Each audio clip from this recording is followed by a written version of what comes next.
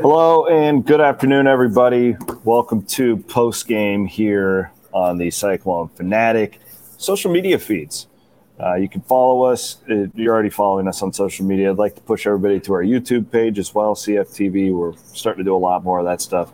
We'll have complete coverage for you after the game. Jared Stansbury, Jacqueline Cordova, and Connor Ferguson are all at Matt Campbell's press conference right now. I'll give you some reaction, but before I do, I want to thank our sponsors, Carl Chevrolet and Centurion Stone of Iowa.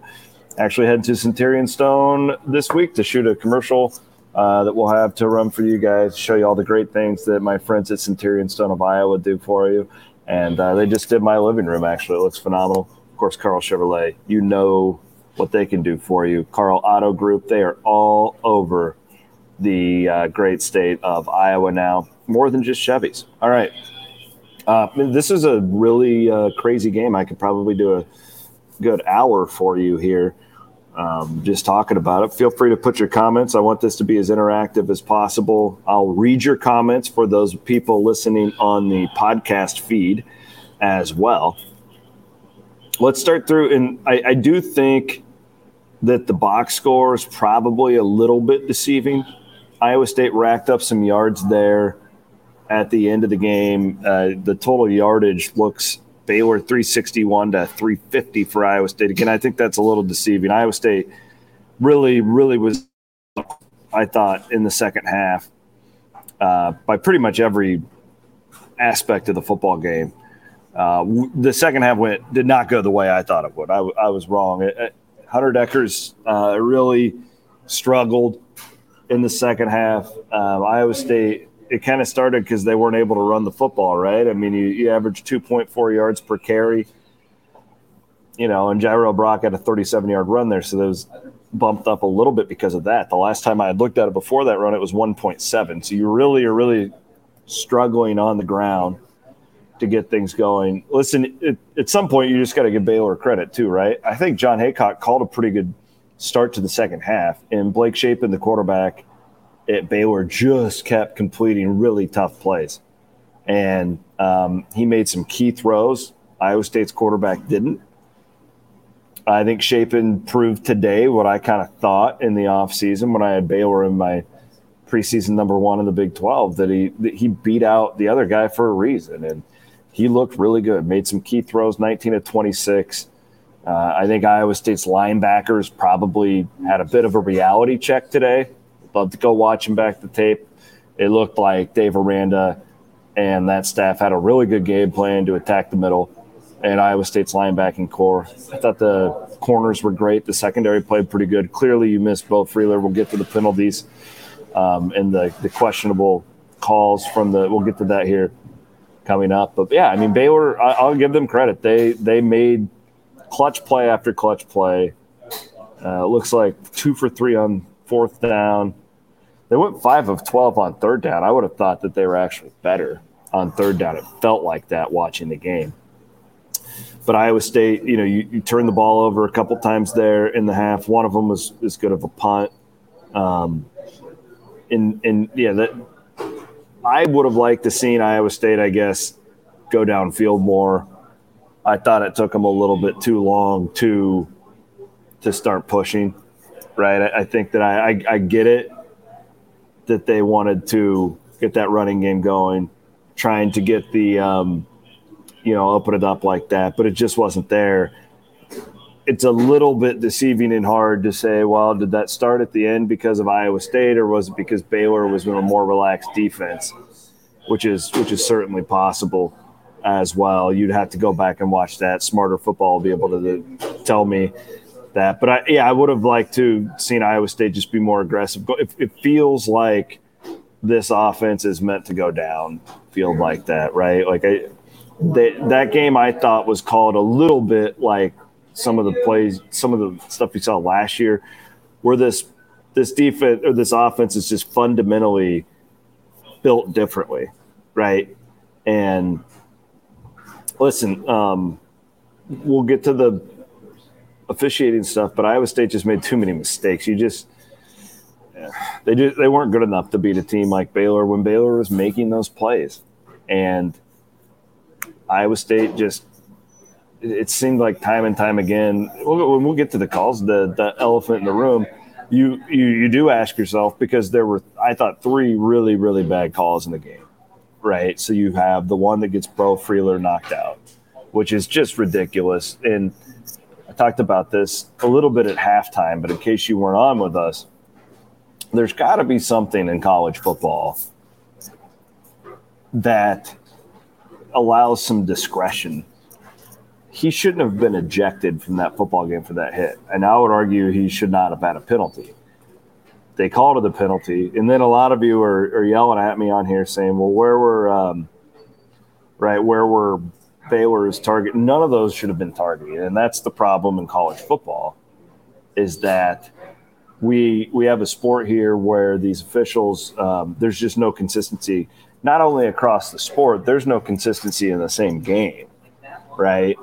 And so you had the bad targeting, you had the unsportsmanlike penalty that may have even been worse afterwards. And then you had, I thought the worst call of the day was the Anthony Johnson pick play thing, where the below the waist thing where he hit him in like the shoulders, right? Like, it's really frustrating because you look at it and you go, well, if you don't spot them the 14, right, because those calls bailed Baylor out, they get touchdowns on each of those drives, then is Iowa State having to press and come from behind? And that's a fair question to ask, right? Now, granted, those things did happen. So then you've got to be able to get off the field on 4th down. You've got to be able to complete on, 3rd and short. You got to be able to do those things where Iowa State just didn't do it enough today. They didn't do it enough. And Baylor's guy, under duress, Will McDonald in his face, is completing 3rd and longs, right? And that was the difference in the second half. 2 things can be true, right? 2 things can be true. Like, they can be really bad calls, and then you can also get outplayed in the second half, which Iowa State did. It's unfortunate. It just really, really you hate to see that, because we're all sitting here thinking the same thing, right? Like, what if? The macro thing when I look at this is I just see that Kansas just beat Duke. You look at next week and you look at the rest of this Big 12, and this is a meat grinder of a league this year, right? So Baylor was my number 1 team in the Big 12 going into the season, which I feel a little bit better about that now than I did before the game. I was talking to some Baylor reporters, and I think I would have before the game. I haven't been overly impressed with the Bears. This was an impressive win to come into Ames. Nobody's won here since 2019, I think is what it was. So this was an impressive win for them. But like, think about it this way: who's the worst team? It is West Virginia, is Texas Tech. Like, I don't know, whoever it is. Like, the difference between whatever that is and Baylor. Let's assume Baylor's number 1 right now, or Oklahoma's number. It's not big. So again, you can't make the mistakes Iowa State did today and win many of these Big 12 games, because the margin's going to be so thin. Like, there's not going to be a big difference between 10-2 and 7-5, or even 6-6, God forbid. Right? I hope you guys get what I'm saying with this. This is going to be a really, really stressful season, one way or another. There was a great stat. I want to give a shout out to the guy who put the stat up on Twitter, Spencer. One second. Sorry. I want to make sure I give him props. Spencer Hughes on Twitter posts Iowa State's last 6 losses. 8 of his last 9 losses have come by 7 points or fewer. Like, that's crazy. And that shows you, again, just the way that this team's playing, the way that this team plays football. Lower possessions, fewer possessions, but you can't afford, they didn't have the monumental breakdown. There wasn't other than the flea flicker, right? The flea flicker was devastating. That was kind of the backbreaker, I thought, today for Baylor. But just think about it. You didn't have that monster punt return or block punt or anything like that, but just you kept kicking yourself one after another. Claire chimes in that Baylor could have been called for 3 targeting penalties. They could have, but they wouldn't have been the right calls. And again, that's what's frustrating to me. They could have. You're right, Claire. Same thing that Bo Freeler got kicked out of the game for. It doesn't make any sense. But this is college football. There's no consistency. And I see a lot of you, and I agree with you. You're saying, I just want consistency. So do I. I'm telling you, you're not going to get it. Okay? It's just the way that it happens. So, listen, I thought that Baylor's quarterback, man, he comes in and made play after play into rest. You got to give that kid a hand. Baylor's defense really shuts down Iowa State's running game today. And Iowa State's got to be able to run the football better to win a lot of these Big 12 games. And I don't think this is a panic game. I know it's not a panic game today. You know, the defending champs beat you by a touchdown, right? Next week, though, gets a little nerve-wracking. Like, that was a game you had penciled in as a win. Is that now? I would project Iowa State will be a 3 to 6 point favorite in that. And if you lose that, and if you go 0-2 there, then you start to right, you start to freak out just a little bit. So next week got a lot more nerve-wracking today. I think that's where I'll wrap this thing up today, because I want to be sure to highlight the coverage that Jared and Jacqueline and Connor are going to have for us. But yeah, next week gets really dicey, no doubt about that. We'll have complete coverage for you all week. Bloom and I will. We'll have the podcast coming up tomorrow night. Appreciate all of you. I hope you have a beautiful day here in Iowa. Get home safely if you're watching from your car, hanging out in the lots, whatever. We couldn't do any thing that we do here without you guys, and we just really, really appreciate you guys continuing to tune in and supporting our sponsors and whatnot. So thank you. Iowa State loses this one 20 – man, I don't even know the score. Yeah, you know, they lost 31-24. Thank you to Carl Chevrolet, Carl Auto Group for their continued support.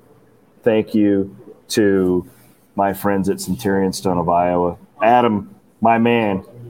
Yeah. Cheers to the great locks so far. We're 9-2-1 on the year, baby. Let's keep it up, baby. James tuning in from South Carolina, down by Myrtle Beach. Appreciate you, James.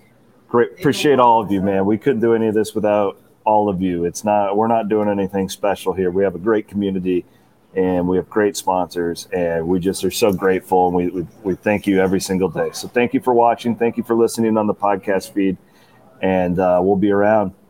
Get after it, baby.